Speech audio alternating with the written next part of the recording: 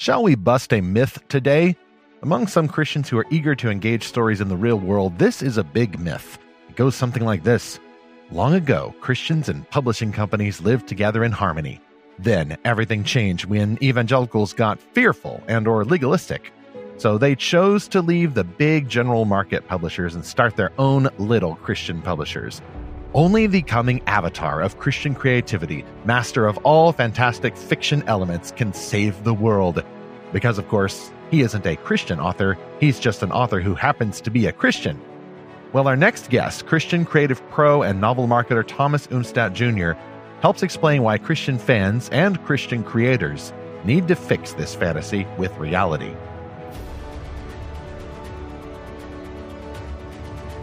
Welcome back to Fantastical Truth, the podcast from lorehaven.com, where we explore fantastical stories for God's glory and we apply their meanings to the real world our author Jesus Christ calls us to serve. I'm me, Stephen Burnett, the publisher of Lorehaven and also the co-author of a nonfiction book about fiction called The Pop Culture Parent. I'm Zachary Russell, and if you've ever wondered, what does the English Civil War have to do with me? Well, you're in luck, because it perfectly matches up with today's topic, believe it or not, which is episode 98, Should Christian Creators Abandon Secular Fiction Markets? And our guest today, Thomas Umstattd Jr., is going to perfectly explain how all of this connects together. Thomas is the former marketing director of Enclave Publishing, and he's been a friend of mine for about the last 7 years, so it's going to be really awesome to talk to him today. I think Thomas also is not a Christian podcast host. He's just a podcast host who happens to be a Christian.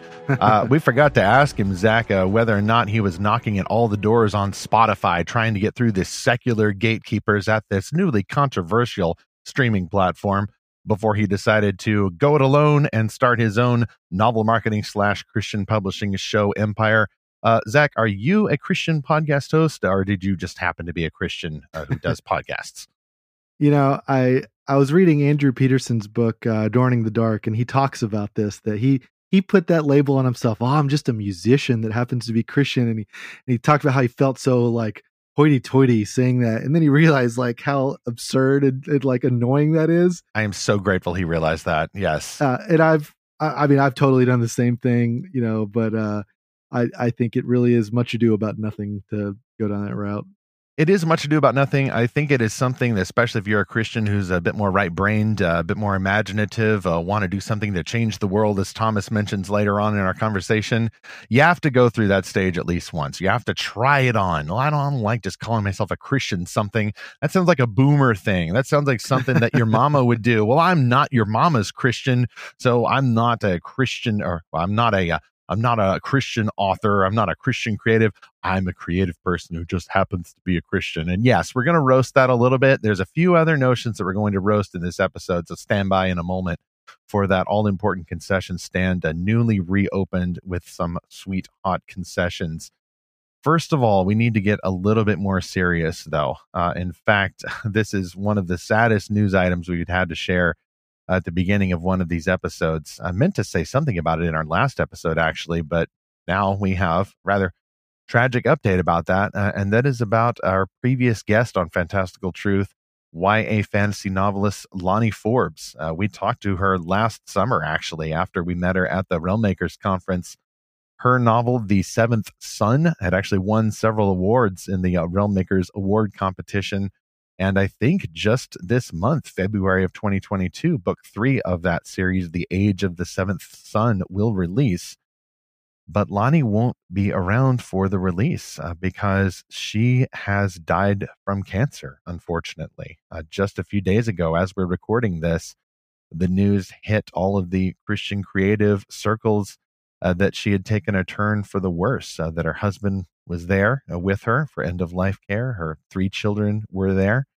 And then she went to be with Jesus. And that was just ridiculously sad and a little bit hurtful. I didn't even know her that well. We talked to her for briefly for the episode we did at the conference, and then we did a more full interview with her. Of course, we will link to that in the show notes. Zach, I haven't had the heart to go back and listen again, but now I want to, and not just to kind of go back through her views on suffering, but it's just going to hurt to hear her voice again and just realize, well, she's not going to be around. Like, this trilogy now is locked in as her only trilogy, I think. And it's probably the first time now, we're nearing 100 episodes of the podcast, but the first time we've actually seen the loss of one of our previous guests. Definitely go check out that episode. We'll link to it, and pray for the Forbes family. And if you would like to support them, there's two ways you can do that we want to ask you to consider. One is buying Lonnie's books. Her trilogy is now a #1 bestseller. Word has definitely gotten around about these books, and I just bought the first and second books, and it looks like the third releases in, I think you said, Steve, about a week or two.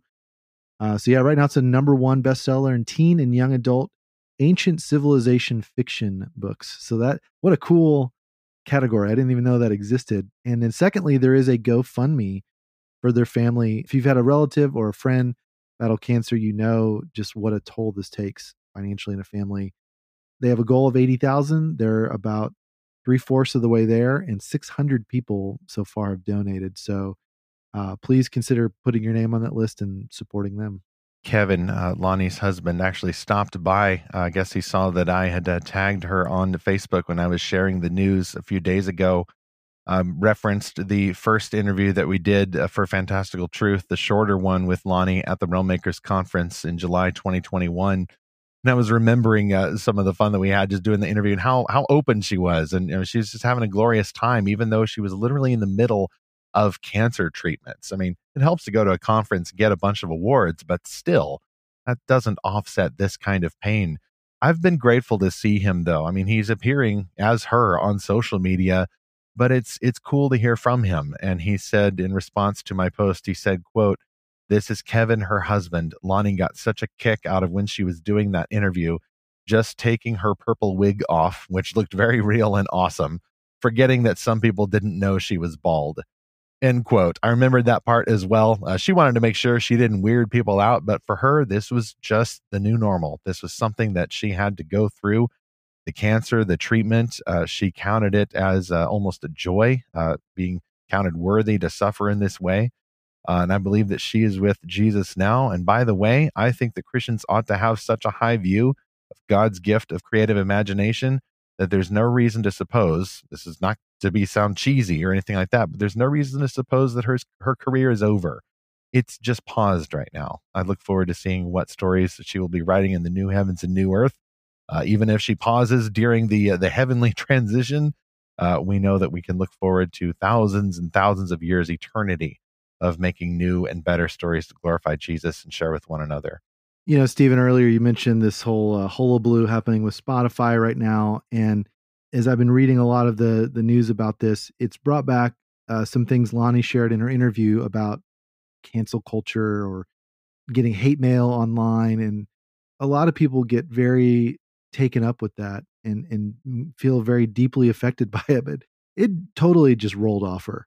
You know, she had such a more eternal perspective about a lot of this, you know, unfortunately, because of what she's gone through, and now she is in eternity. But she had such a great perspective that I need to go back and listen to it, because you have to keep your eyes on why you're doing this, about why you're creating, and just let people say what they want and don't let it affect you. Exactly. I definitely recommend enjoying The Seventh Son. We also have a review of that at Lorehaven. We'll link to that in the show notes. So many links in the show notes. Let's end this bit with a quick moment of silence and then go to our sponsor for this episode.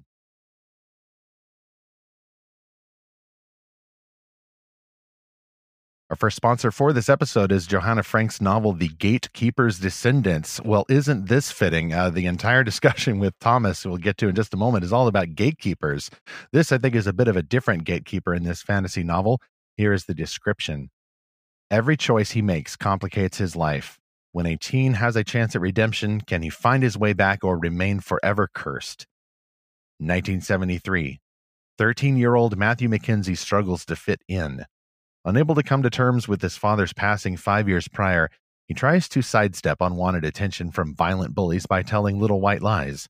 But when a fistfight lands him on the brink of death, he's shocked when he finds himself hovering outside his beaten body in the company of an overly friendly spirit. Pipera avoids change at all costs. As assistant to the head gatekeeper of an ethereal kingdom, She's less than thrilled when she's sent to Earth to aid a traumatized boy headed down a dark road. But when a supernatural rebel interferes with her job, the bright-eyed being fears she'll blunder her mission.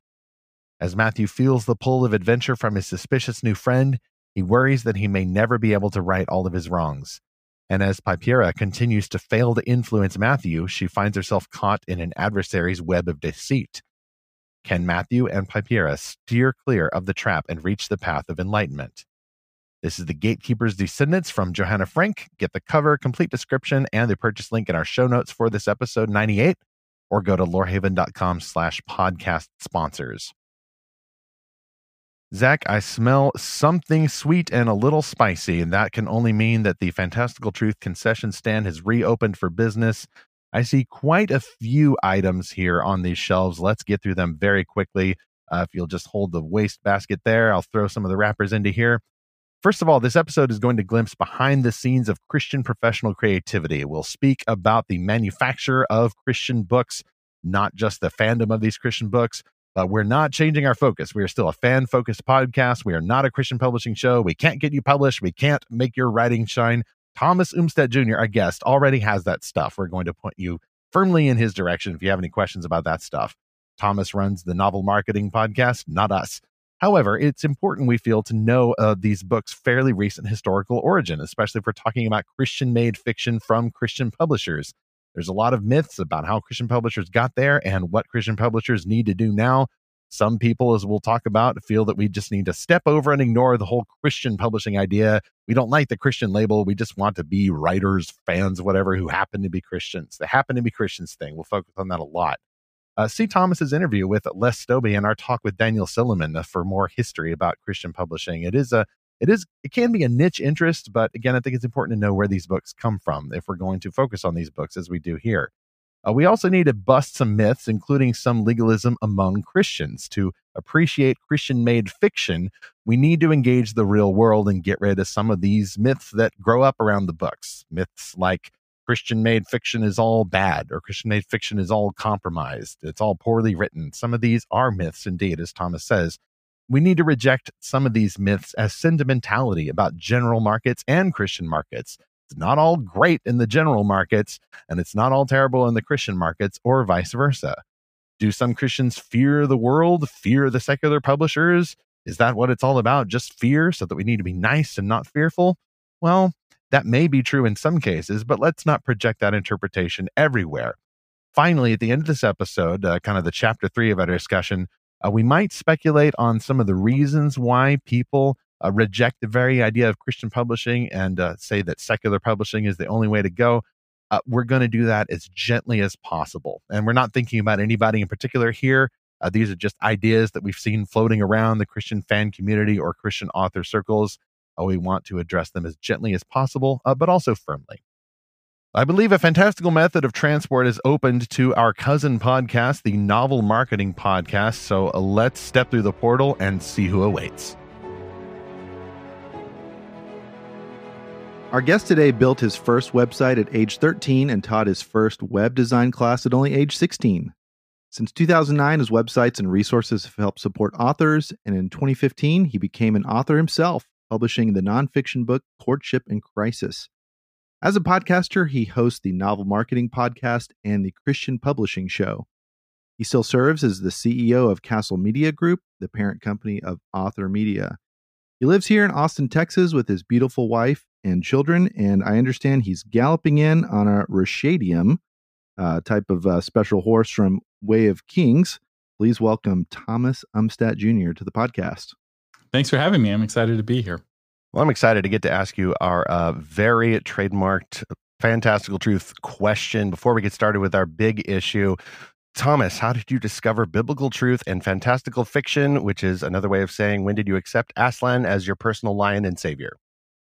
So my family had a kind of on-again, off-again relationship with television when I was a kid. We would sometimes get the TV out of the house all together and read books instead. So I think we read the Chronicles of Narnia for the first time when I was 5 years old, and then every 5 years thereafter for each subsequent child. So we read through those books over and over and over again, and I'm already reading them to my 3-year-old. So my oldest is 3, and we're reading through The Lion, the Witch, and the Wardrobe right now, which is the first book. I will battle anyone who says that any other of Amen. the Amen. books One. is the first Absolutely.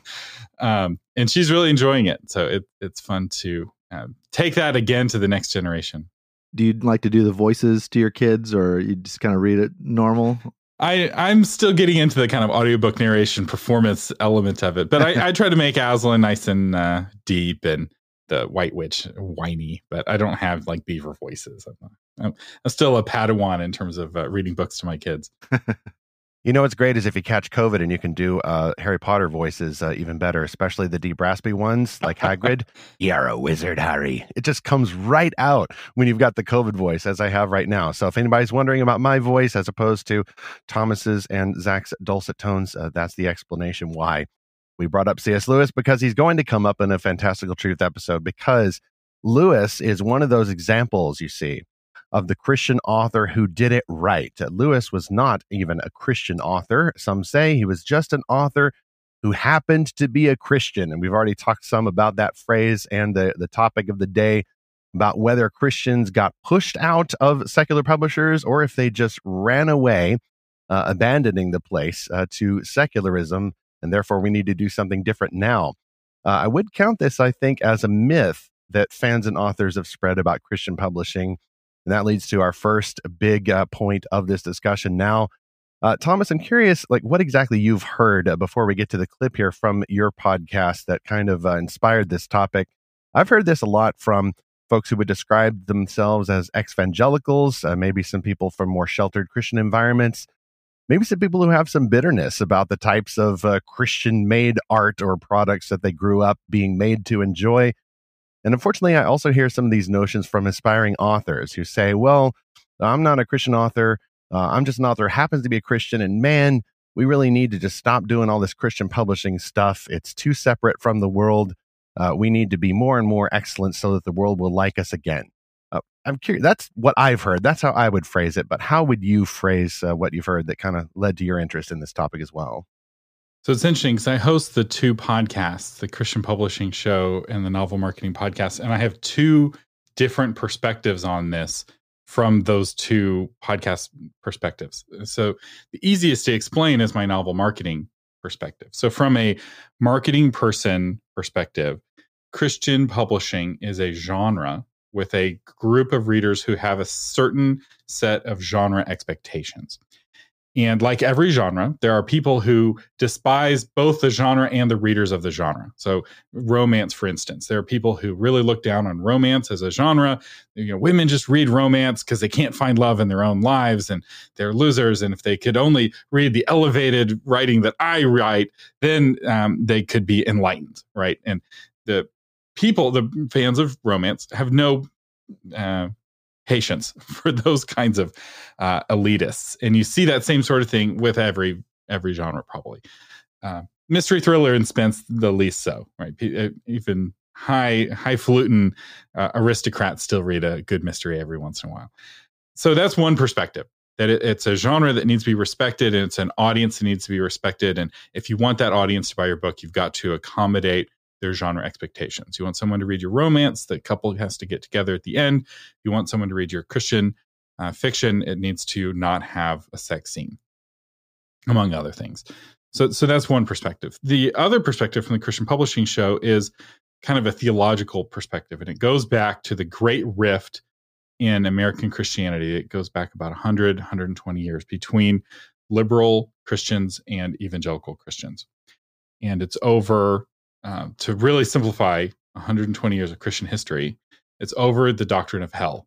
If you want to be like, what's the one thing that separates these two major factions? And we don't interact a whole lot. In the first half of the century, most denominations split, right? You have the conservative Presbyterians and the liberal Presbyterians. You have the conservative Baptists and the liberal Baptists. They have their own versions of Presbyterianism. They have their own structures. They have their own leadership, and they're no longer connected. There was a great rift in Christianity. And the people who are talking about this, often it helps if you understand which side of that rift they are on. What kind of church do they go to? Are they going to an Episcopal church, or are they going to a Southern Baptist church?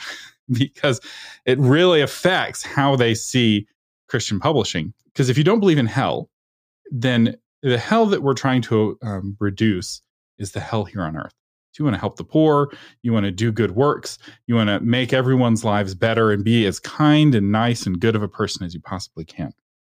Whereas if you do believe in hell, you want to do those good works, but you're doing it really because the big issue is to save people from eternal fiery torment and damnation. And so you're much more concerned about the eternal state of someone than you are about their temporal state. Now that's way oversimplified, and you can send your hate mail to thomas@authormedia.com. But it really represents itself in how people see Christian fiction, I feel like. And if you understand where they're coming from a theological background, it helps you interpret their comments on, the state of Christian fiction.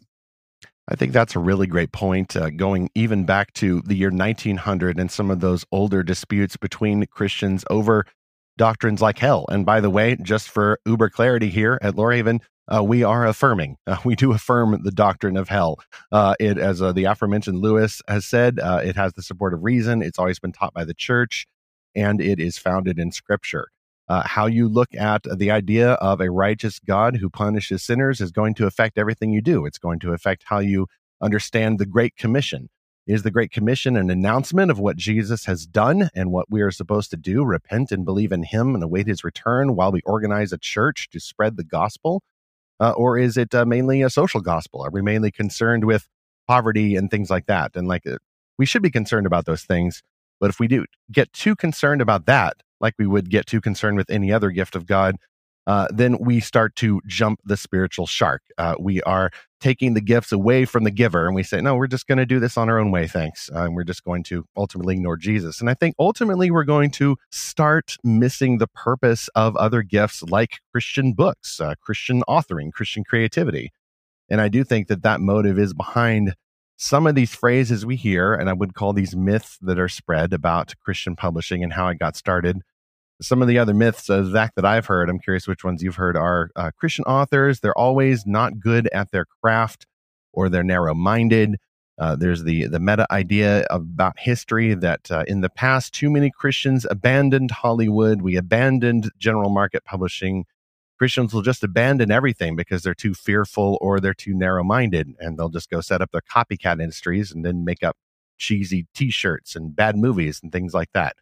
And so the explanation goes, this is why Christians have lost influence in the culture.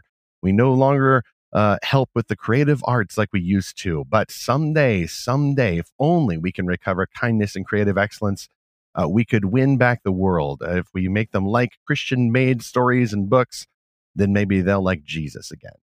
Thomas, you and I talked about this topic a while back, off the air, obviously, and how it almost goes back further than the early 1900s to the Puritan Pilgrim split. The Puritans were sort of the reformers of the Anglican Church, and the Pilgrims were the separatists, and they're the ones that came here to America. And actually, my wife traces back to one of the Pilgrims on the Mayflower, believe it or not. This is something that resonates with me because, do you want to stay and try to change the culture, or do you want to try to just separate from the culture and build your own thing? And I think this is a debate we've been having for quite a long time. But any thoughts about that? Because you were actually the one that kind of pointed me to that's almost the more deeper foundation of this debate within Christian publishing. It's true. And if you look at the Christians, the Protestants in England in the 1600s, when we say they stayed and tried to reform, what we mean is they fought a war against the less good Christians. So you had the Protestant, Presbyterian, Calvinists basically going to war against the non-Calvinists. And it's known as the English Civil War. And the Presbyterians won. And they set up and they executed the king and replaced him with no one. So for a time, there was no king of England and no queen either. So they were doing the whole chopping the head off the king thing way before the French were doing it. They had their own revolution, except instead of it being a revolution of secular anti-Christians, which is what you saw in the French Revolution, right. There was mass genocide of Christians. They called them Republican baptisms, where they would take Catholics out in the river and any Protestants they could find and just drown them. They'd tie them together and drown them. French Revolution was really rough on Christians. The English Revolution, though, was also rough on Christians, but it depended what kind of Christian you were. So it was basically the Calvinists killing the non-Calvinists. But that wasn't the only kind of Protestant response. There was also the Pilgrim response, where they were like, peace out. We're not going to try to convert you. We're not going to try to make you a better Christian. We're going to go to America and we're going to live a peaceful life with our own religious beliefs. And we're not going to fight. We're not going to go to war to make you better Christians. And that, how militant are you? How much are you willing to battle culture as opposed to creating your own separate culture? Those two approaches you kind of see in every generation manifested. Are we going to be a reformer and fight, or are we going to be a separatist and leave? And it's interesting to see how that reflects itself in different communities. And I think it's a great opportunity for somebody to write a good sci-fi where instead of the new world, you have the new planet. And people are fleeing and staying. And because what ended up happening, to finish the story of the English Civil War, the Presbyterians won in the short term, but they lost ultimately in the long term. And the monarch came back. King Charles I got his head cut off, but who came after Oliver Cromwell? King Charles II, the son of Charles I. And their persecution arose of all of the persecutors. So the Presbyterians who were being persecuted suddenly, suddenly found that they were being persecuted. And so they fled to America too. So they came to America. They ended up coming to America after all, but they came to America after having fought this battle. And the memory of that great and painful Civil War really informed the American Revolution. And the government that we created was in part a reaction to the flaws that we saw in the government that led to that Civil War. Even last week, we heard debates about similar issues, how Christians are to influence our culture. And I find it interesting just listening to that reminder from history, Thomas, is that people will often say, well, the church should take the lead. The church should be a significant influence in culture. And then at the same time, some of the same people will also suggest or state outright, no violence, no use of power. This is not a Christian thing to do, to go to war against the King of England. And I mean, in that case, I might agree. I don't want Calvinists chopping off any heads. I much prefer they just get ornery in the comment section. But it seems to me that you often in the real world cannot have one without the other. If Christians are to try to stay and fight and preserve their influence at a publisher, much more so a government, that's going to lead to conflict. A pacifist Christian certainly couldn't do that, but even a peace-minded Christian who understands that sometimes conflict is needed is going to run into all kinds of challenges if your institution, if your publisher doesn't want you. And even if you're on the board of this publisher and the publisher is going in another direction and you're one of 12 board members and the rest of them don't want to hear from Christians, thank you very much.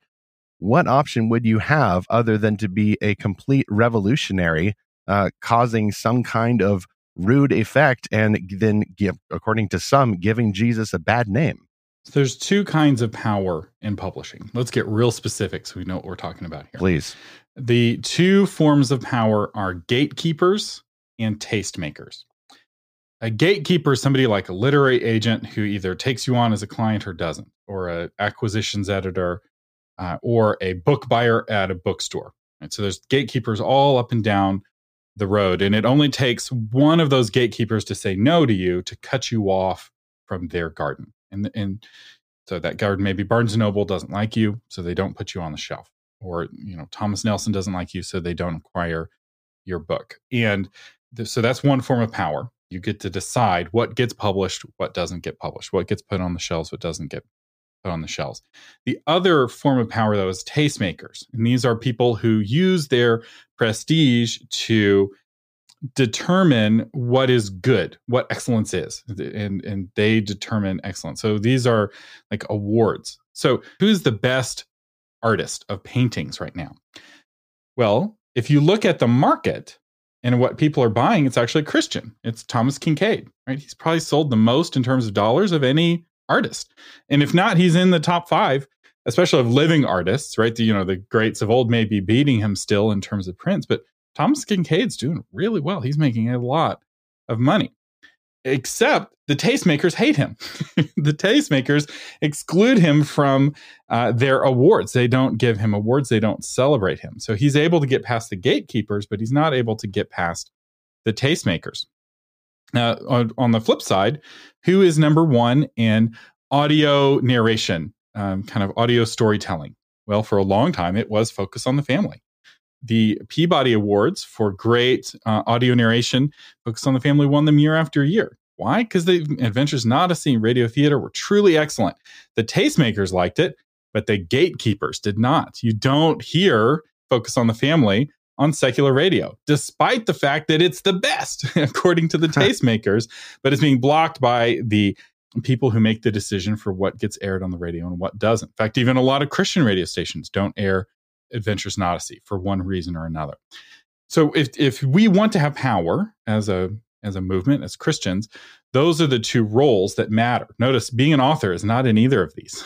Authors are not tastemakers and authors are not gatekeepers. They can do a little bit of tastemaking in the sense of endorsing books, but really you have to have a podcast. I would say Lorehaven actually is more of a tastemaker in the sense that you're able to start saying, here is what excellence is. Here's what we believe excellence is, because the more people who read a book and the more they talk about a book, the more other people want to read the book, because reading a book is a very social experience. And so to him who has readers, more readers will be given. And so that tastemaker role is a very important, very pivotal role for determining what is successful. Well, and you're so right about tastemaking being very socially oriented and very relational driven. Because a little trick I found out a long time ago was that the New York Times bestseller list is not simply, here are the books selling the most copies right now. It is a curated list of which books that they like at the New York Times that are selling lots of copies.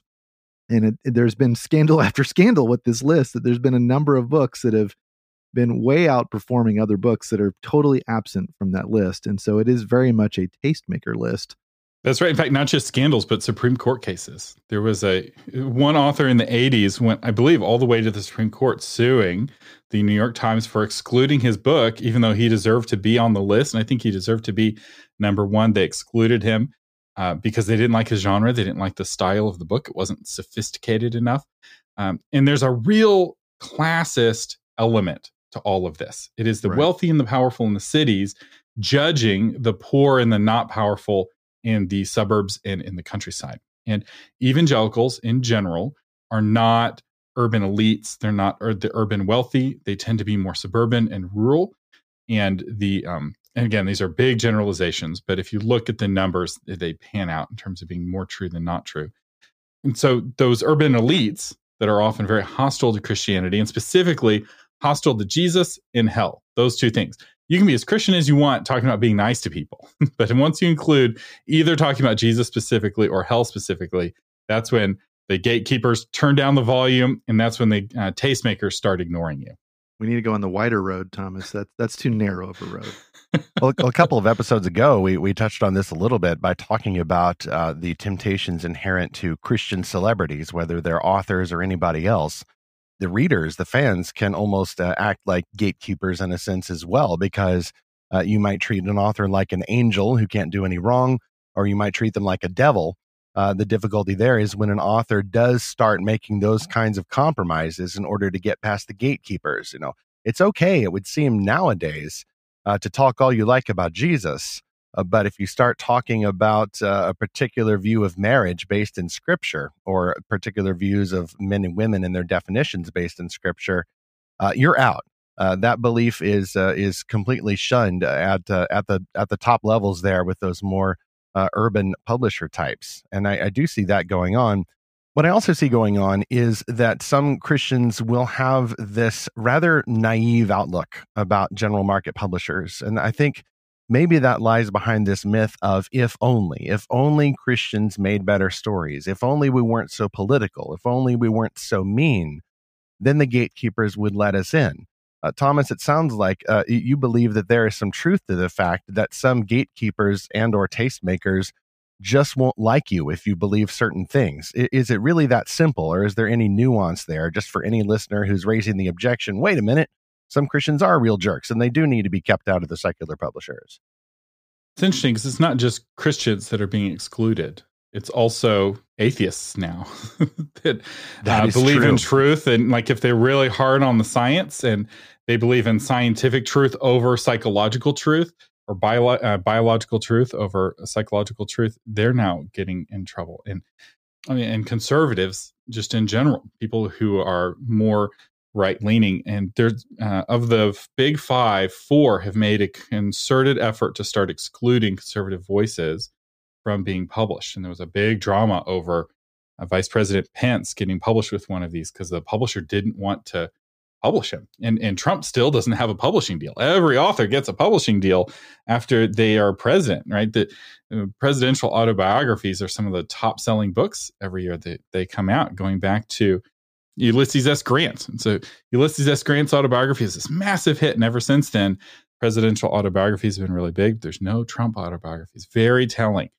And at the same time, if you look at best-selling books, the sales of the top 100 books in 2021 was down, I think, between 30% and 50% from just the year before. 2021 to 2020, the top books were less selling, and only one book in all of 2021 sold over 1 million copies, as far as I know. And it's American Marxism by some Fox News commentator. Oh, yeah. So what's happening is the big publishers, the gatekeepers, are so strongly believing in their kind of religious convictions and their political convictions that they are making decisions in the benefit of those convictions to the detriment of their commercial interests, because these are books that would sell a lot of money. A Trump autobiography would be a smash hit, right? No one doubts that it would be a bestseller. No one doubts it would be a #1 New York Times bestselling book the year it came out, and yet the publishers are not clamoring for that. And I think that's very, very telling.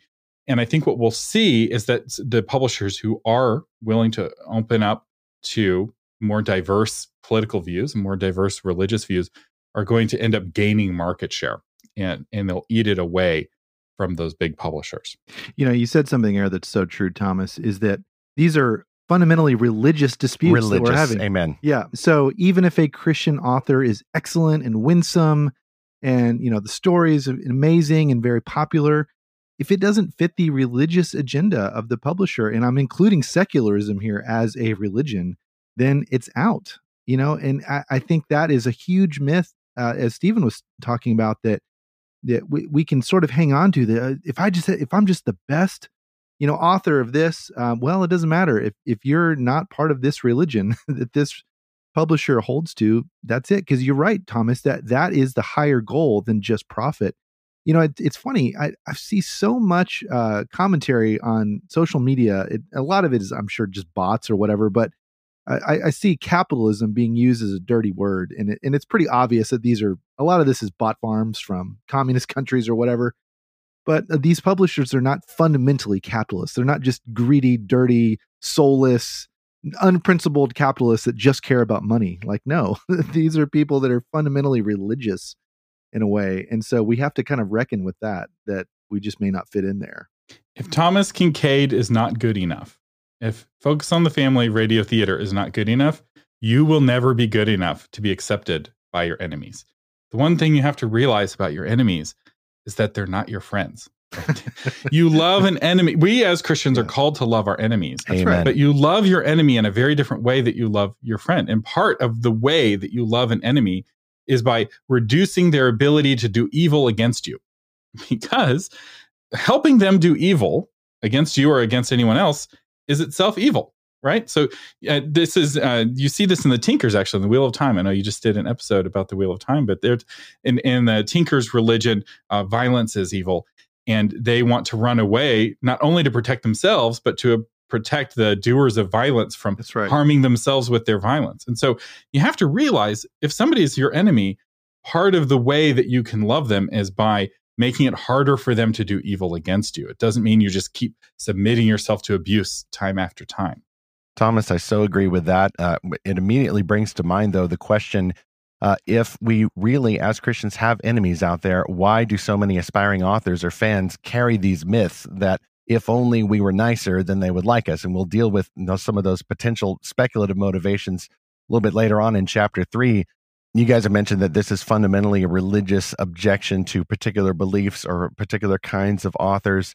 A religion apparently shared by these urban gatekeepers at the major general market publishers. I wonder then, is this not a way to respect them as enemies? I think a very robust enemy should command a certain amount of respect. And in that case, you don't have to say, well, they're just greedy, they're just after the money, all of that kind of thing. No, apparently a lot of these people do have principles. They have shared beliefs that they call equity and diversity and all of these things that just happen to exclude now increasingly biblical views of family and male-female differences, among other beliefs.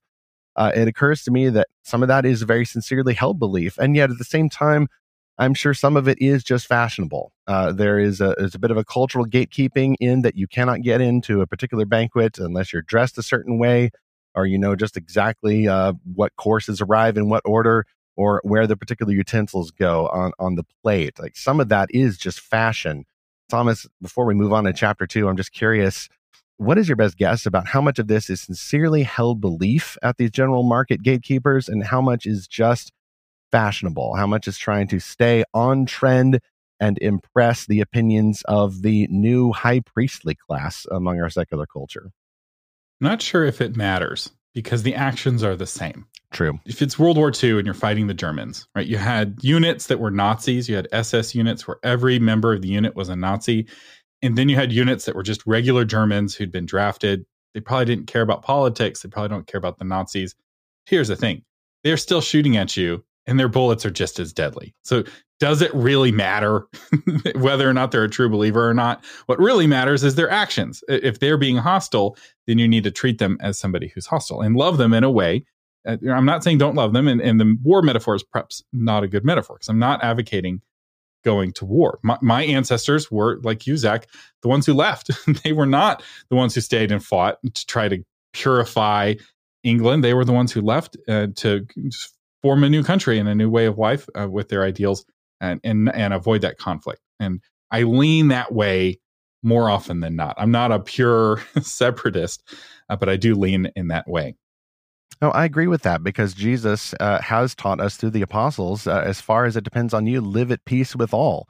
And if you are faced with two alternatives, leave and try to do your own thing with your friends versus stay and fight and don't let the general market publisher go down with their wokeism and their false religion.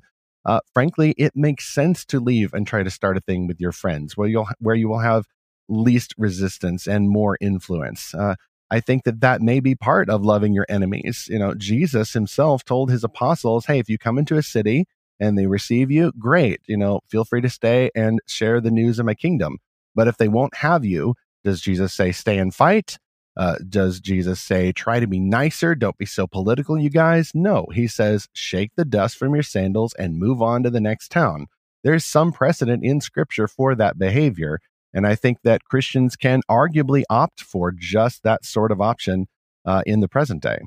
Now, in defense of the Puritans, though, because I don't want to feel like we're beating up on them, Jesus also told his disciples to sell their cloak and buy a sword. So you can make an argument sometimes for you need to. standing and fighting. And we like that in Texas. Yeah. Right. Well, this is what calls for wisdom because there isn't always an exact, obvious right or wrong choice. There are ethical quandaries. There is foolish decisions based on your situation, and there are wiser decisions based on your situation. Like it's very difficult to sort through these issues, and frankly, that's why we need complex, fantastical stories to help us simulate these kinds of difficult challenges that we face in a world that is increasingly hostile to Jesus. Shall we pause once more from exploring with Thomas, gatekeepers, and all that sort of thing, and open the gate to sponsor 2 for this episode? Once again, it be us. The recently opened Lorehaven Guild, a fantastic and rather exclusive community hosted exclusively on Discord. This is a Discord server where we engage in monthly book quests. This community is not exactly safe, but it is good. It is a Christian-run community open to anybody who subscribes free to lorehaven.com.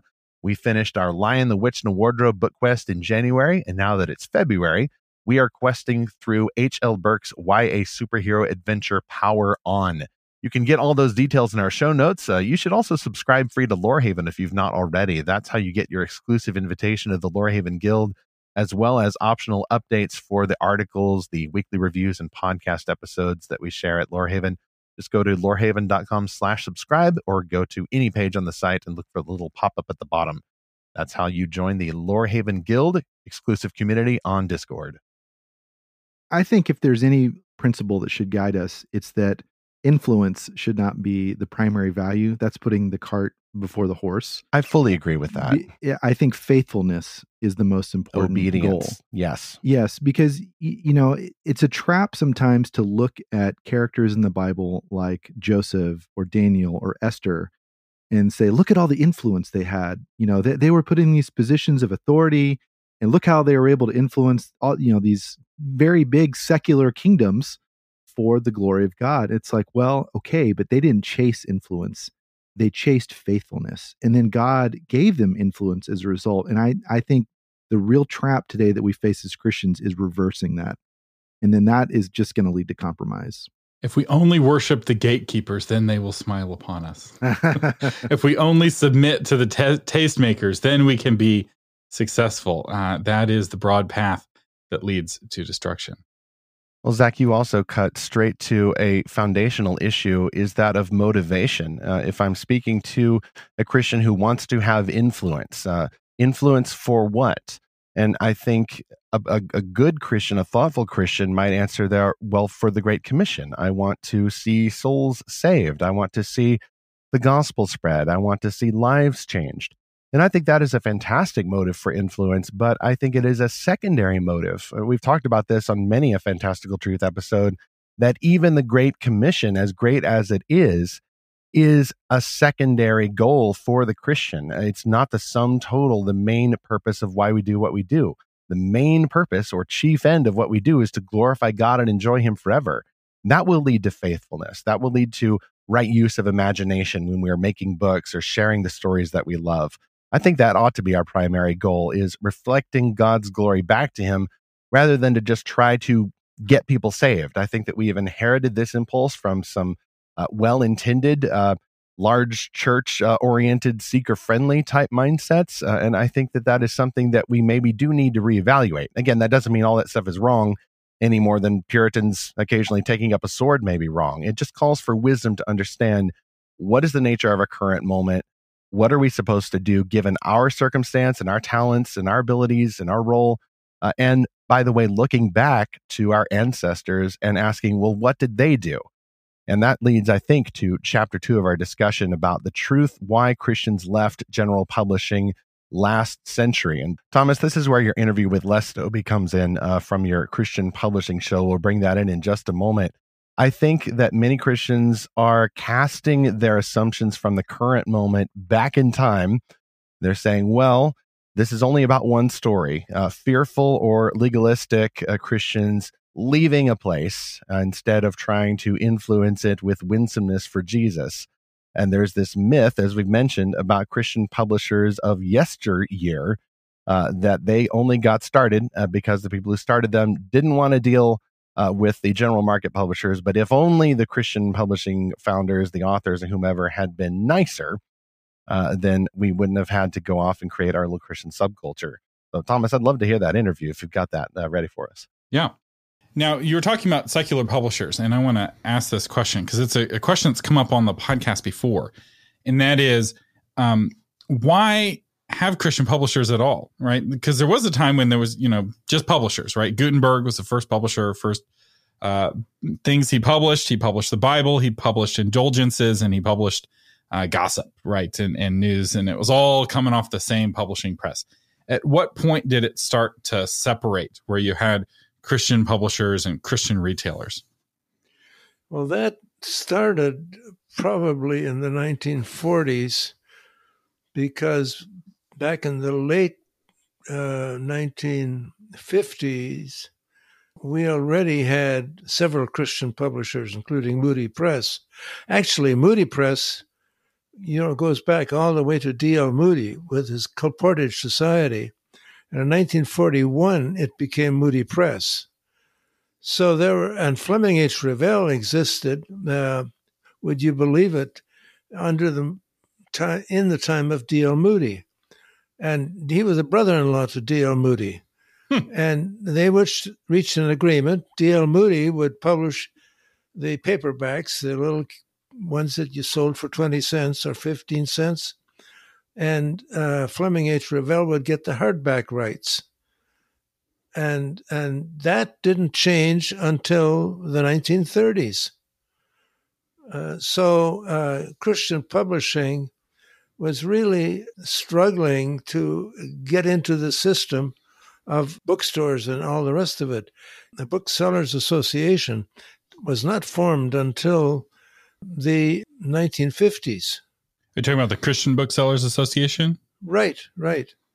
So if I understand correctly, Christian publishers were being excluded from traditional bookstores. And this is an important piece of history that I think a lot of people didn't realize. We didn't leave because we wanted to leave. We left because we were pushed out. And instead of going home, we created our own separate economic structure. And this, everyone listening, hear this, because we're going through this again, right? We're getting pushed out again of various online places. And the generations that have come before knew what to do. They didn't go home. They didn't give up. Instead, they created their own publishers, and then they created their own bookstores. That is a fantastic interview. I loved every moment of it, and he was such a great guest. And as you can tell, he was there for a lot of that. I mean, he was able to share so much of his experience getting involved in these Christian bookstores and these Christian publishers back in the 50s and 60s. Thomas, I did, however, detect an uptick in your passion when you were talking about, okay, let's go here. Let's go here. Christian publishers were being excluded from traditional bookstores. This is important. You say we didn't leave because we wanted to leave. We left because we were pushed out. I wonder if you could just pick up on that quote and just explain like what leads to your interest specifically there and why it's so important for listeners to understand the history of this rather than kind of feeling an answer that may or may not reflect the historical reality. I love going around bullies. When someone is using their power aggressively, there's two ways to handle it. You can approach them directly and try to outbully the bully, or you can just go around them. This was the island hopping strategy in World War II. There were whole islands that were fortified and ready for a battle, and we hopped right over them. and all of those troops on that island ended up getting trapped. And it's like, if we don't show up to fight you, you can't fight us. And so those islands ended up having peace because they got hopped over. Now, we did land on some islands, and it was very violent when we did. And obviously, I'm just using, again, war as a metaphor, but I'm really into World War II, so I find it working in as metaphors. And this approach of like, you know what, I don't have to submit to you, and I will create my own separate structure, and I can find success in doing that. Because Christian publishing has been incredibly successful. If you instead of measuring it by what the tastemakers like, you measure it based off of what readers like. And Christian books have sold billions of dollars worth of books. It's a very vibrant industry that employs a lot of people, and until recently really stood on its own feet. Now, an interesting thing has happened in the last 5 to 10 years is that those Christian publishers have been retiring. Those initial folks like Les Stobbe, who I interviewed, he's, I believe, in his 90s.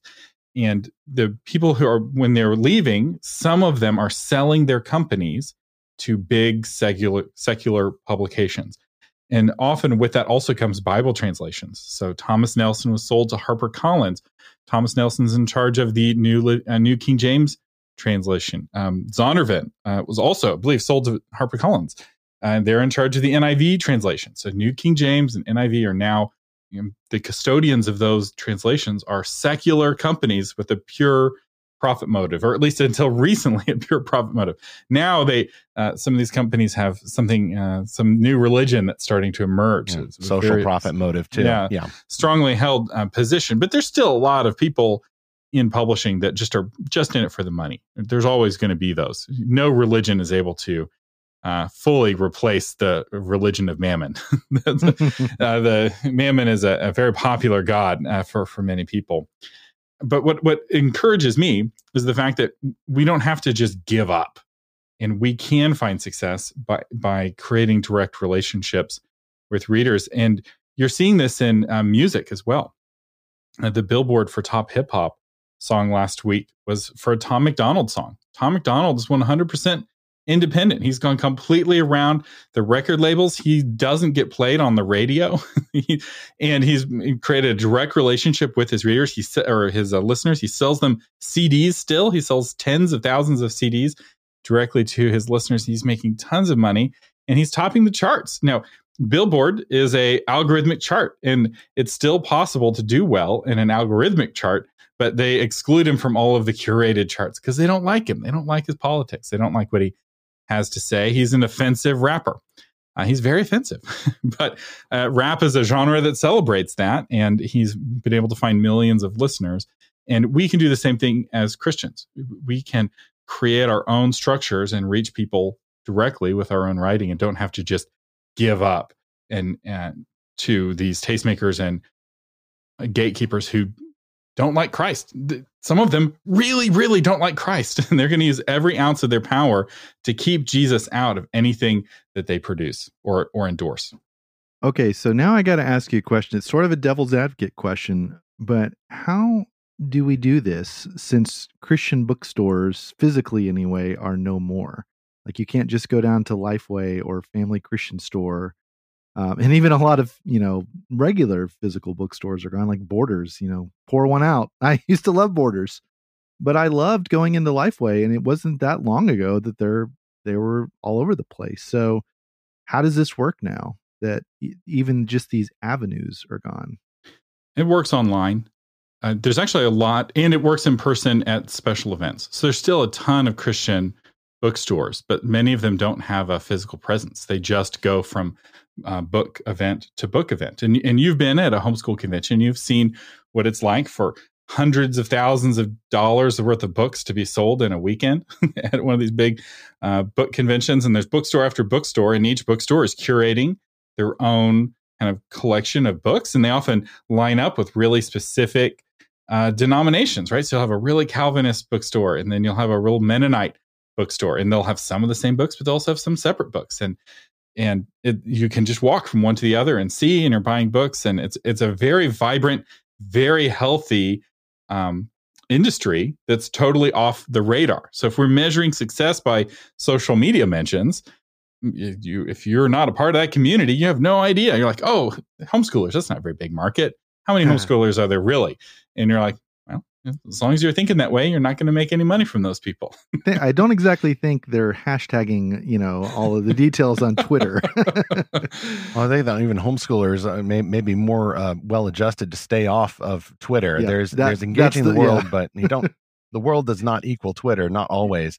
Yeah, Thomas, to clarify, that's a slam against Twitter, not homeschoolers, because we are a homeschooling family as well. No, absolutely. Very homeschool friendly. And of course, in our last episode, we just had S.D. Smith, the groundbreaking, independent, full-time author of the Green Ember series, which has found a huge response among homeschoolers. Homeschoolers love this story about little rabbits who get driven out of their home and into the resistance. So this is definitely not your grandmama's homeschoolers who just wanted to stay home and, bake bread and wear suspenders and things. Like, things have definitely changed, and those stereotypes are no longer true.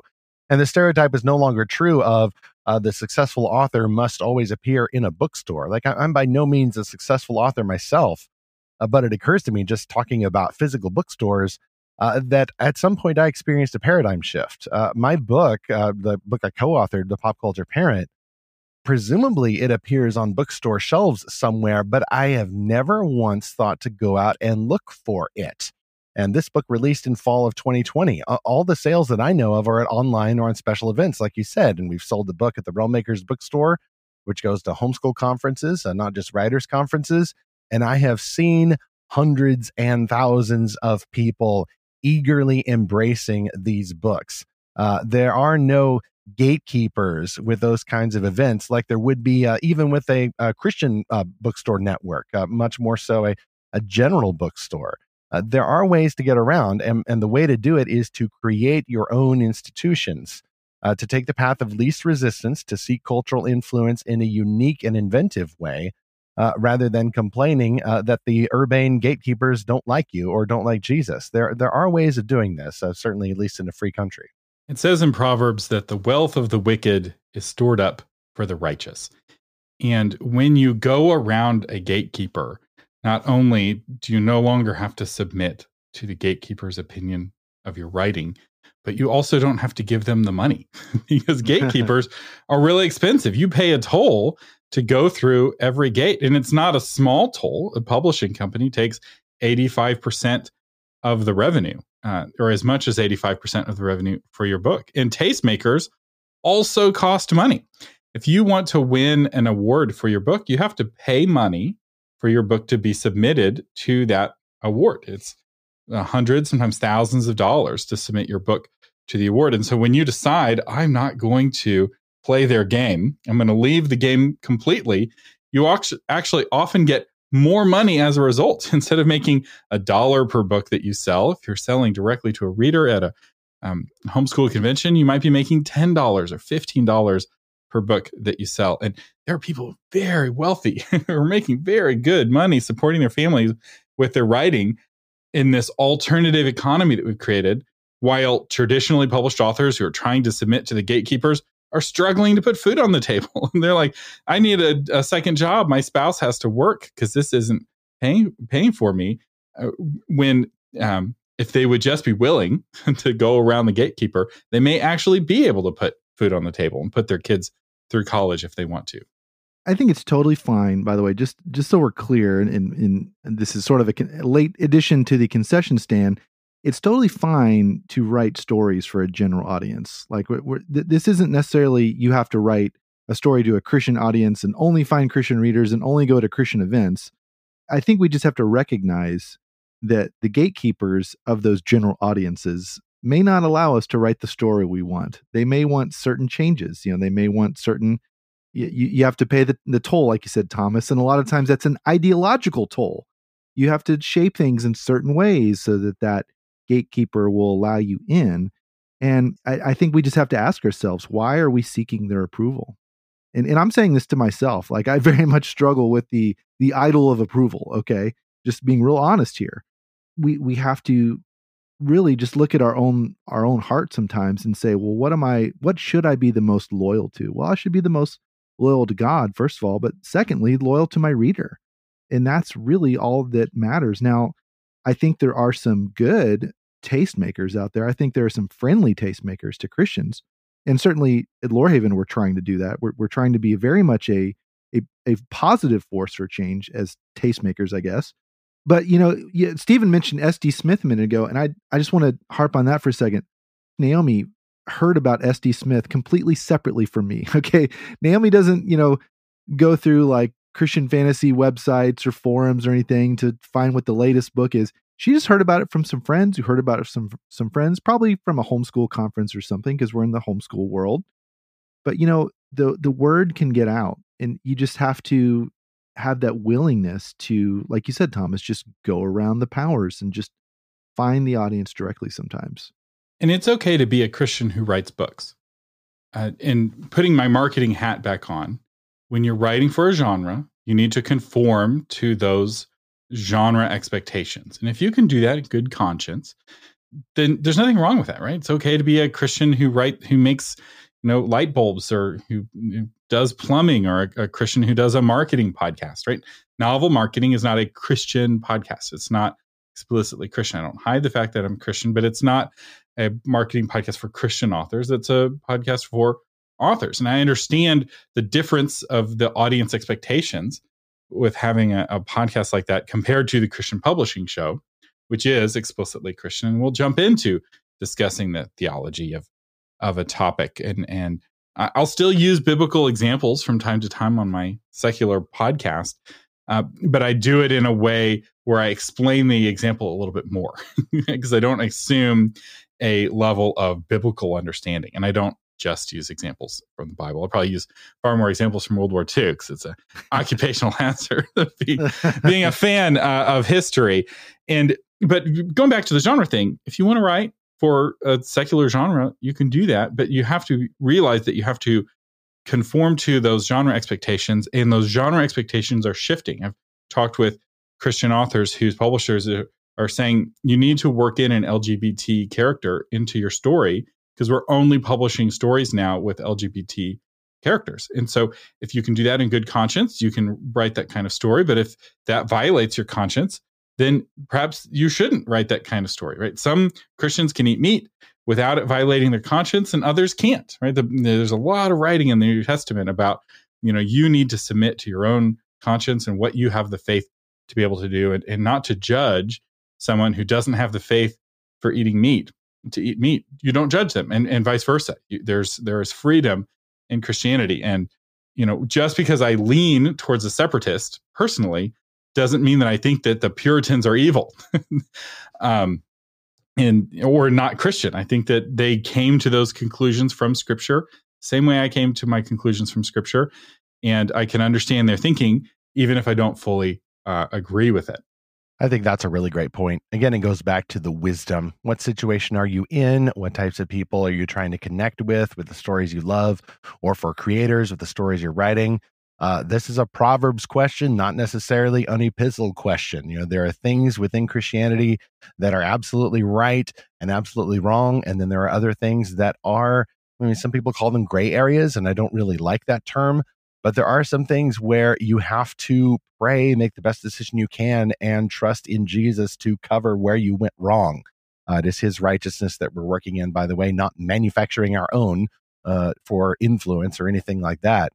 I think that leads rather significantly to chapter 3 of our discussion about why Christians are resonating with the myth, then, that the only way Christians can influence the culture and win souls for Christ and all of that is by somehow overcoming the gatekeepers, either with some kind of political pressure or with winsomeness and nuance and putting in the right kinds of characters and that kind of thing. What I've seen, Thomas and Zach, and even shared some of these thoughts myself on occasion, what I've seen, instead of accusing some unknown person out there, I'm just going to own these thoughts, because I think that every Christian with a creative streak needs to go through this thought process at some point. What I've seen is looking at Christian publishers, and I think, because all I see are Christian publishers, because I grew up Christian and, this is mainly my world, they're the gatekeepers. Those people are the gatekeepers. They only want to publish romance. They only want to publish doctrinal compromise. They only want to publish the types of books that I would disagree with, or adult coloring books, or The Shack back in the day, and that sort of thing. Those are the only gatekeepers. So based on what I see from the evangelical publishers, then, just judging them in this way, I could then look to an unknown space, the secular gatekeepers, and I think, well, those guys must be better. But then I don't know that they have just as many strict rules about content and expectations for author beliefs and such. I don't know what I don't know. And especially if I've grown up either homeschooled or in a conservative church or a family where I feel rather awkward and ostracized from the majority culture, this narrative helps explain how I'm feeling. The Christian church, the evangelicals, are the gatekeepers. They're the ones who are keeping me out. I may be able to get in somewhere else. And the result, I will say, the result I do see for some well-meaning Christian authors is a lack of respect and regard for evangelical publishers, kind of a scoffing at the very idea of evangelical publishers. And then you're vulnerable to these myths about how they got started. You're reading their story, their history, through the lens of whatever I feel like. And for Christians who like fantasy, there's another dimension of that, because historically some Christians have objected to fantasy as a genre, or aliens or monsters or questionable content or things like that.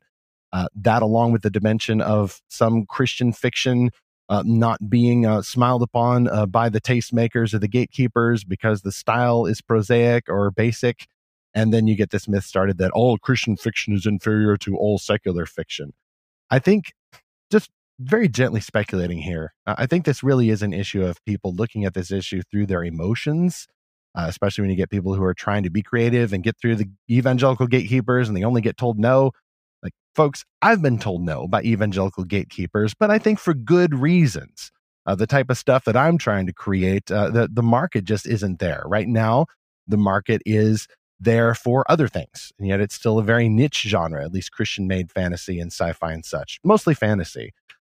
Any thoughts on that, just the reasons why people gravitate toward these kinds of alternate history explanations for where Christian publishers arose in the first place? I have so many thoughts on this. So the first thing I want to say is that for some authors, they tell themselves they're seeking culture change, but what they're really chasing is glory. Yes. They want the glory of being a published author. Yes. So if you really want to change culture, there's a easier and much more effective path. And that is to yourself become a gatekeeper or a tastemaker, right? You want to change education, you can do it a little bit as a teacher, but you can do it a lot as a principal or a superintendent or a member of the school board. And seeking those positions of actual influence and actual power, you can make a much bigger difference than trying to be a lowly author. Authors have the least influence on this industry. Everyone else has more influence than the author. So if you're really wanting to change culture, why write the one book when as a gatekeeper, you could influence all the books that get published from your publishing company? And there is value in being a gatekeeper, especially in Christian publishing, I will say, because one of the things that Christian gatekeepers used to do in the 70s and 80s was probably the heyday for this.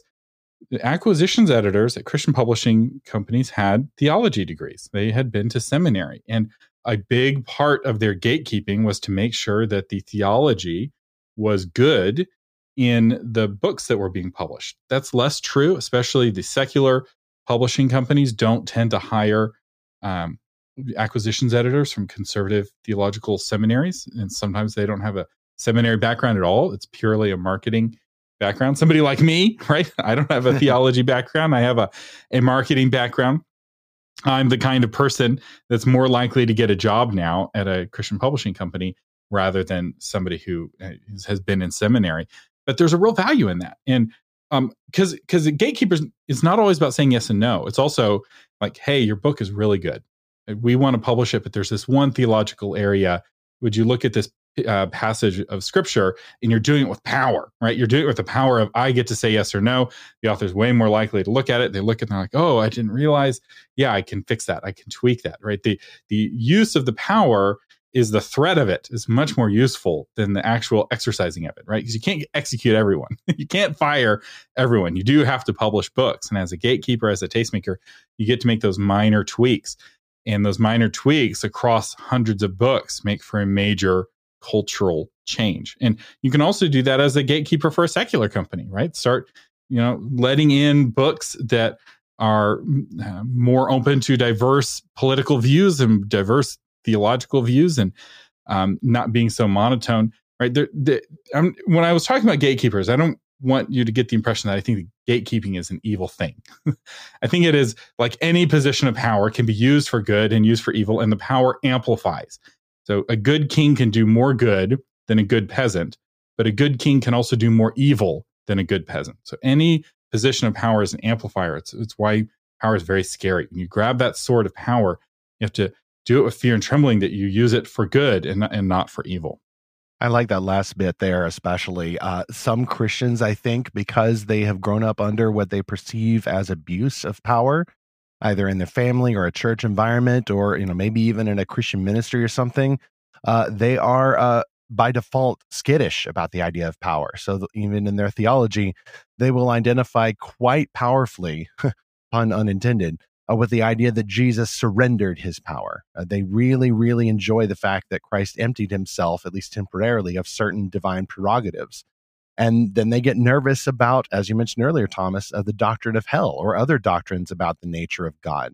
The fact that God is holy, God is all-powerful, he is omnipotent. That is good power. And God will also then share, to some extent, this attribute of power with others. He gave Adam and Eve some degree of power as stewards in the Garden of Eden. He said, go out and make something of my world, be fruitful, multiply, fill the earth, subdue it. That is an act of power. God is appointing his human regents to bear his image in that way. And then even in a broken world, kings of Israel and even secular kings or priests, I love the figure of Melchizedek, the enigma from Genesis. And I love the figure of the centurion, the believing centurion, who approaches Jesus and begs him to help heal his servant. And the centurion tells Jesus, I'm a man of authority. I command a legion. And he empathizes then with Christ's authority and says, if you will, you can make my servant whole. Jesus does not condemn this centurion for being quite literally a gatekeeper.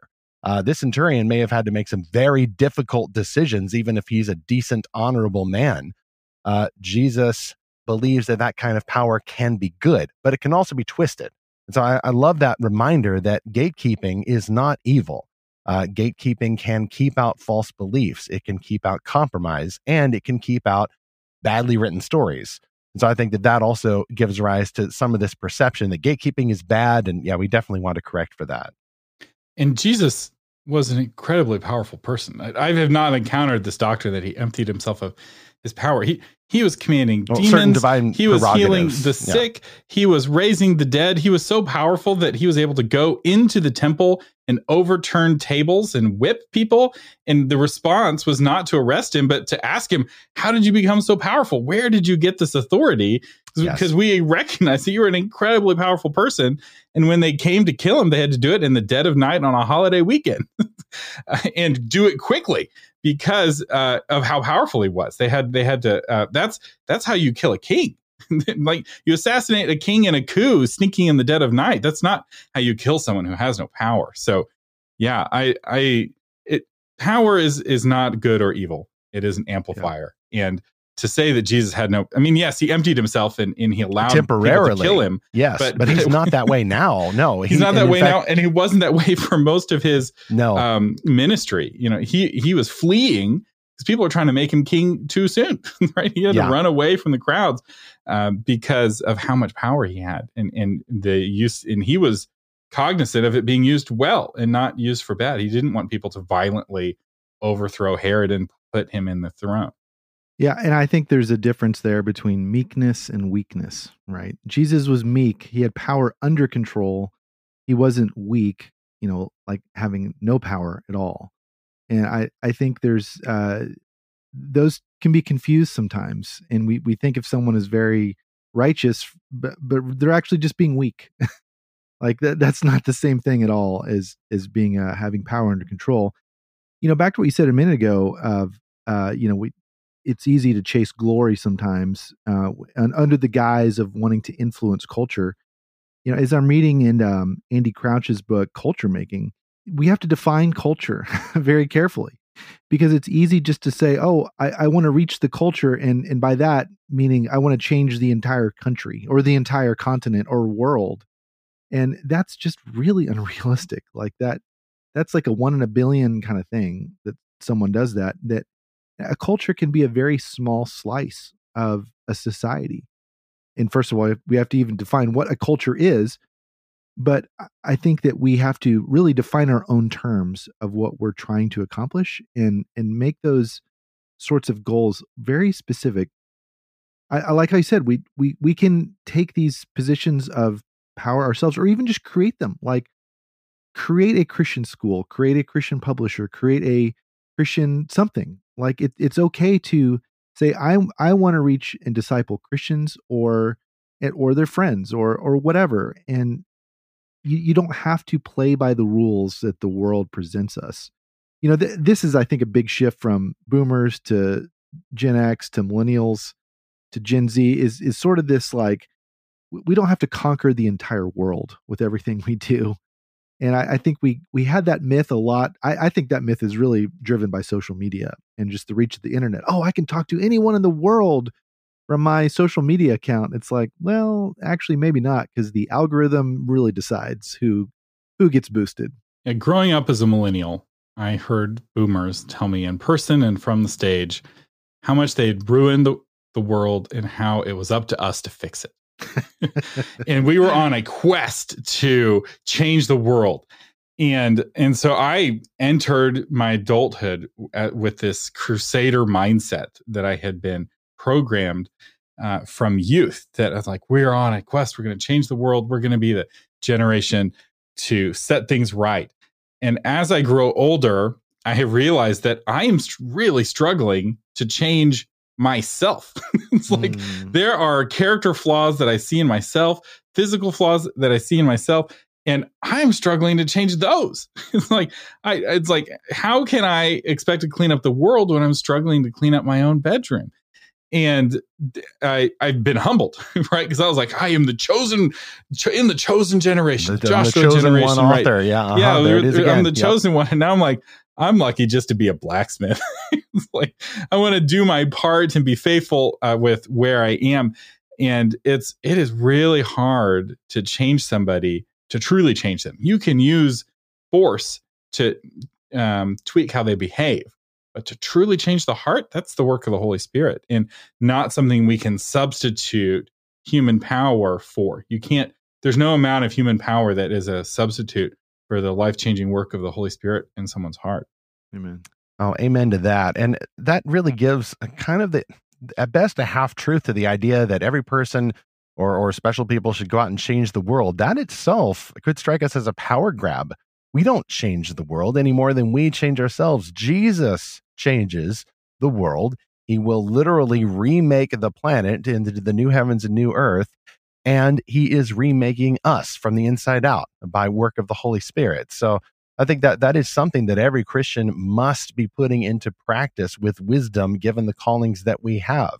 We are not appointed to change the world. As Zach said, we are appointed to faithfulness, simple faithfulness. And I've had to remind myself, even with the slow, steady success of Lorehaven, increasing its audience, slow but sure, and going back to an episode that we did at the turn of last year, 2021, and this idea that we are not trying to look for the chosen one author who's going to clear all the gatekeepers, sell $1 million contract, sell 1 million plus copies, and then get a multi-million-dollar movie deal.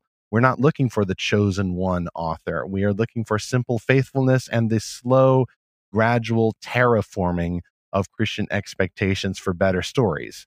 This applies to anything in Christian publishing. We're not just talking about Christian-made fantasy and science fiction. That's just our interest here at Fantastical Truth. But I think that can apply to any kind of book. We want that kind of faithfulness. We don't want instant world change where you push Elon Musk's launch the nukes and terraform Mars button. This is something that is going to be slow and steady, because that is often how the Holy Spirit works. So slow, a glacial pace sometimes, but oh, the joy of getting to see him work. And then occasionally, yes, you'll get a few breakthroughs and you'll get an author who's doing very well, either inside the system or outside the system. More likely these days, outside the system. Somebody will just resonate because you see that they are trying to be faithful to Jesus. They're just trying to live in obedience, love their wives, raise their children well, and then create with excellence. And then we get to enjoy the fruit of that. We get to enjoy these excellent stories at Fantastical Truth. Lorehaven reviews them every week. It is a great blessing to see that happen. And how much more a blessing than when there's not these power struggles in the way. You've got more Christian creators who are just launching off on their own, inventing their own system, just like they did back in the old days. In the old days, they did like more of a publishing company, like your guest mentioned Revel and Moody Publishing. I mean, those are still around, and I'm glad that they are. But even those can carry some, expectations now. Traditional presses can expect, pastors to have a following, or, it seems to be a lot of pastors who tend to get at least the nonfiction book contracts. If you're a non-pastor type of person with a story to share, then you can go out increasingly and learn from Novel Marketing or the Christian Publishing Show or any of your resources, Thomas, and many other resource providers, and you can learn to do it on your own. And I still think, though, and maybe we'll close with this, I still think there need to be some gatekeepers, though. Like, I think you need to watch your life and doctrine closely if you're going out setting yourself up as a leader, as an influencer. But that is something that I think that Christians can do with one another in the new institutions that we're starting, and in particularly with emphasis on the local church. It's important to submit yourself to authority and not see yourself as a king who is under no one else, right? The body keeps itself healthy. No part of the body can operate healthily on its own, right? You cut your hand off, the hand dies. The body doesn't die, the hand dies. So it's important to be connected to the body. It's submitted. It says in the Bible, submit yourselves one to another. And I think that's important. And submitting yourself to, the authorities that God has placed over you. And I will say, on my publishing show, the Christian Publishing Show, I used to be a literary agent. And for a long time, the podcast was sponsored by a literary agency. So I'm not hostile to the traditional approach. What I'm hostile towards is people in either faction saying that the other side doesn't work or the other side is poor all the time. There are a lot of poor traditionally published authors, and there's a lot of rich traditionally published authors. And the same with indie. And neither path is easier. It's like, what's easier to learn, the piano or the guitar? It's like, well, to get concert level, it's a lot of work for both. It's about 10,000 hours of practice for both. Now, there are advantages to the piano, disadvantages to the piano, and the same with the guitar. And what is a better fit for you depends on you. So some people are better fit for indie, some people are better fit for traditional, and part of that depends on, are you the kind of author that the publishing companies are set up to serve well? If you're writing romance, there's a bunch of really strong Christian romance publishers that know how to take a book and successfully move a lot of copies. Whereas if you're writing in other genres, the path is less paved ahead of you.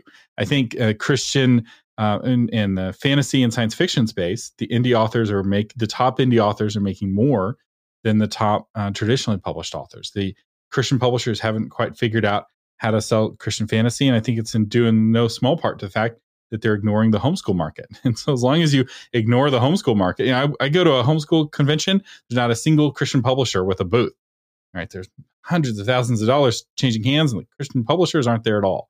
And so as long as they're ignoring that market, they're going to really struggle to sell. So it depends not just on you and your strengths and weaknesses, but also on what the genre is that you're writing. But yeah, you still need to submit yourself to an editor. You still need to submit yourself to your pastor. But before I published Courtship in Crisis, I had my pastor look it over, and he suggested changes that I incorporated. I was like, oh, that's a good point. That's could be misunderstood. And I think that's really important.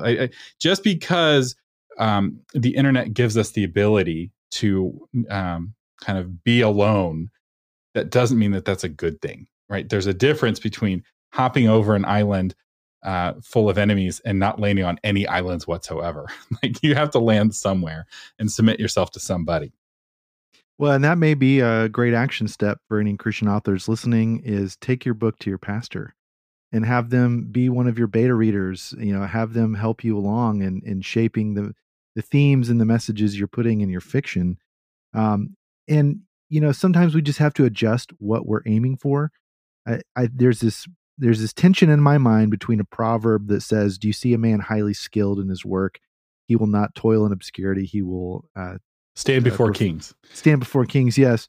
Versus where Jesus says, tells about the parable of the man that chases the lost sheep and leaves the 99. And he says, if just one sinner repents, the angels celebrate in heaven.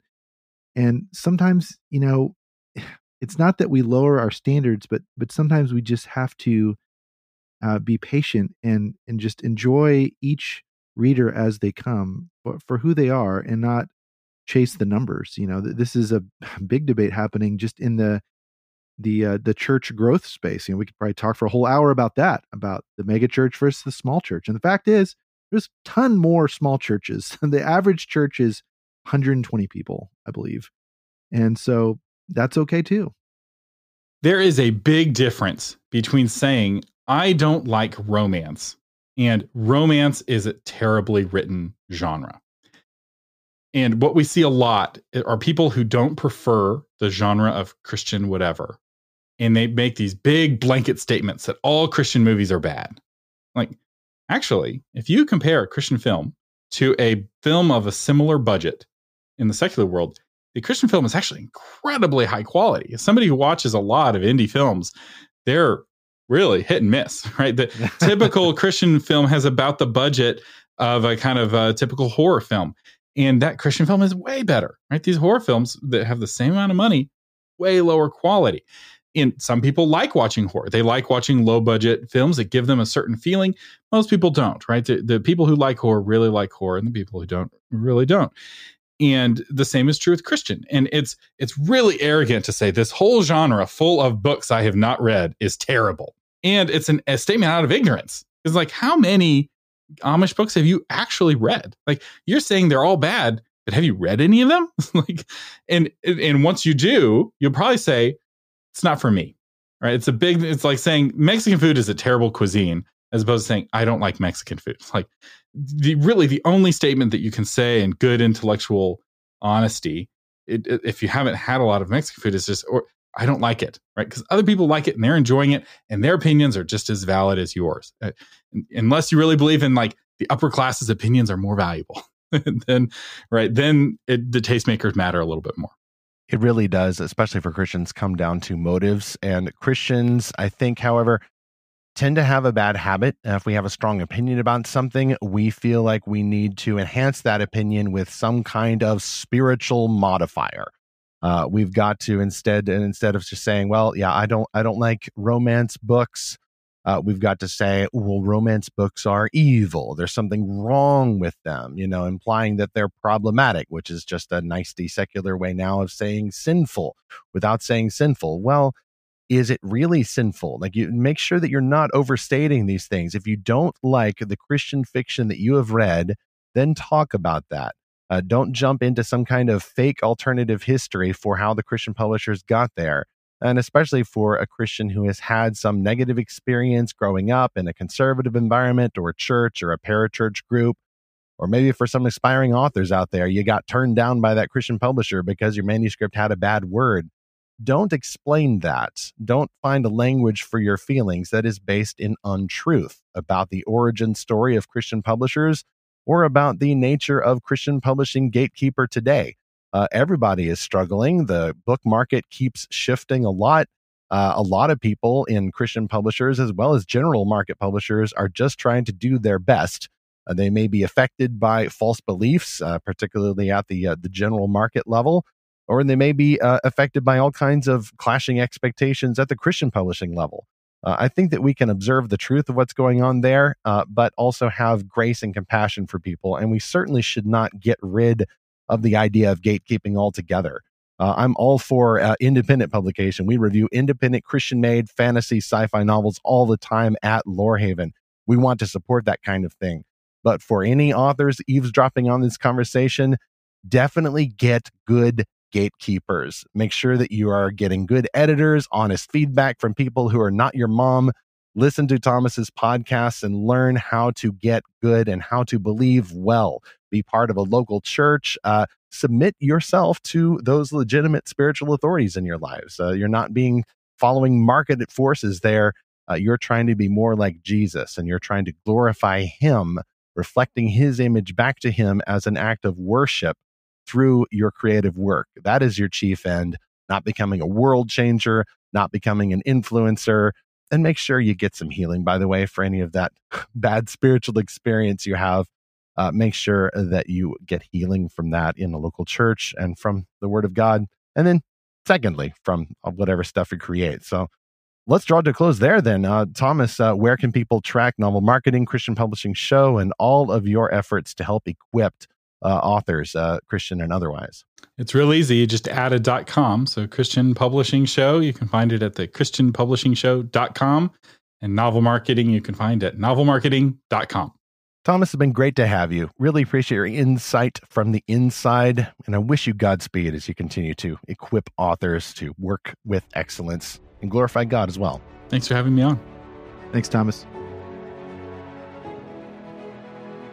Stephen, that was a really fun talk with Thomas. It's really great just to talk to him on air. I've learned so much of what I know about podcasting from him. So I hope I did everything right, because I feel like he's so great at this. I want to match his skill and his style. I also really love some of the things he said, particularly love your enemy by reducing his ability to do evil against you. Wow, what a profound thought. And don't lie to yourself and say you're chasing influence when actually you're chasing glory. And we need to really focus most of all on faithfulness. So I think that's a good word for everyone, whether you're a creator or you're a fan. We live in the age of just hyper self-promotion everywhere. And so don't chase that, chase faithfulness. Zach, I fully agree. When you hear somebody with such marketing experience remind you of the biblical worldview, not to be chasing glory, but to instead focus on God's glory, that's what you want to hear from somebody who teaches people how to channel ambition in a more biblical and a more wise direction. That's 100% the way to go. We don't just stick our talents in the ground and act so humble that we never get anything done, that we never share the work that we do or try to pursue it with excellence. But you also don't want to just be constantly throwing your stuff in people's faces and being obnoxious and ineffective about it, chasing glory instead of using your marketing, using the stories, if you have any, for God's glory, not your own. I'm really grateful to hear that from Thomas, and particularly with application to this question of gatekeepers, that the love your enemies by not letting them have power over you bit. Every Christian ought to empathize with that. And I'm not sure that I had fully made that connection before. Christians now act like, well, I'm not going to let that abusive pastor tell me what to do. I'm not going to let that corrupt politician tell me what to do. I think those are great impulses. Why then would you make an exception constantly for secular gatekeepers who are often trying to tell Christians what to do? They're trying to set our tastes, and they're trying to often keep Christians out of the publishing industry. They may just be going along with the trend, or they may truly believe it. Either way, as Thomas said, the result is the same. This is a good reason often, but not always, for Christians to start their own communities, their own publishing companies, and try to spend less time fighting people and more time actually sharing the stories that God has laid on our hearts. You can email us, by the way, with any questions, thoughts about that discussion, podcast@lorehaven.com, or look up Lorehaven on the Facebook, on the Instagram, or on the Twitter. Just search for Lorehaven and we'll pop right up. Next on Fantastical Truth, 'tis Valentine's Day, the season for love in reality and in our favorite stories. This means we can enter safe and family-friendly territory, right? Ha ha ha. In fact, romance tales raise all kinds of controversies and temptations, including but not limited to a certain new movie that recently offered on-screen sensual content, such as, frankly, undressed persons, in what they felt was a redemptive way. Well, we've already talked about the problems with exploiting actors for visual stories, but what about sensual stuff on the page, not the screen? Fortunately, we have an inside agent in the romance industry, Parker J. Cole. She can help us explore mail-order brides and monster myths, and she's going to rejoin Fantastical Truth to help us waltz right into these slippery issues of sensuality in stories. Meanwhile, if you are a Christian fan often frustrated by the anti-Christian attitudes you discern from general markets or publishers, realize that some of those feelings are valid. There are enemies out there. Christians do have enemies in the world. Jesus told us to expect them. He told us to be shrewd as serpents, but gentle as doves. Let's make sure to pursue that paradoxical reaction to the attitudes in the world around us. Let's remember to love our enemies and pray for those who persecute us, but realize that persecution can actually happen. And in fact, we should expect some of that, even if we're doing everything right in the world as Christians who continue to seek and find our author's fantastical truth.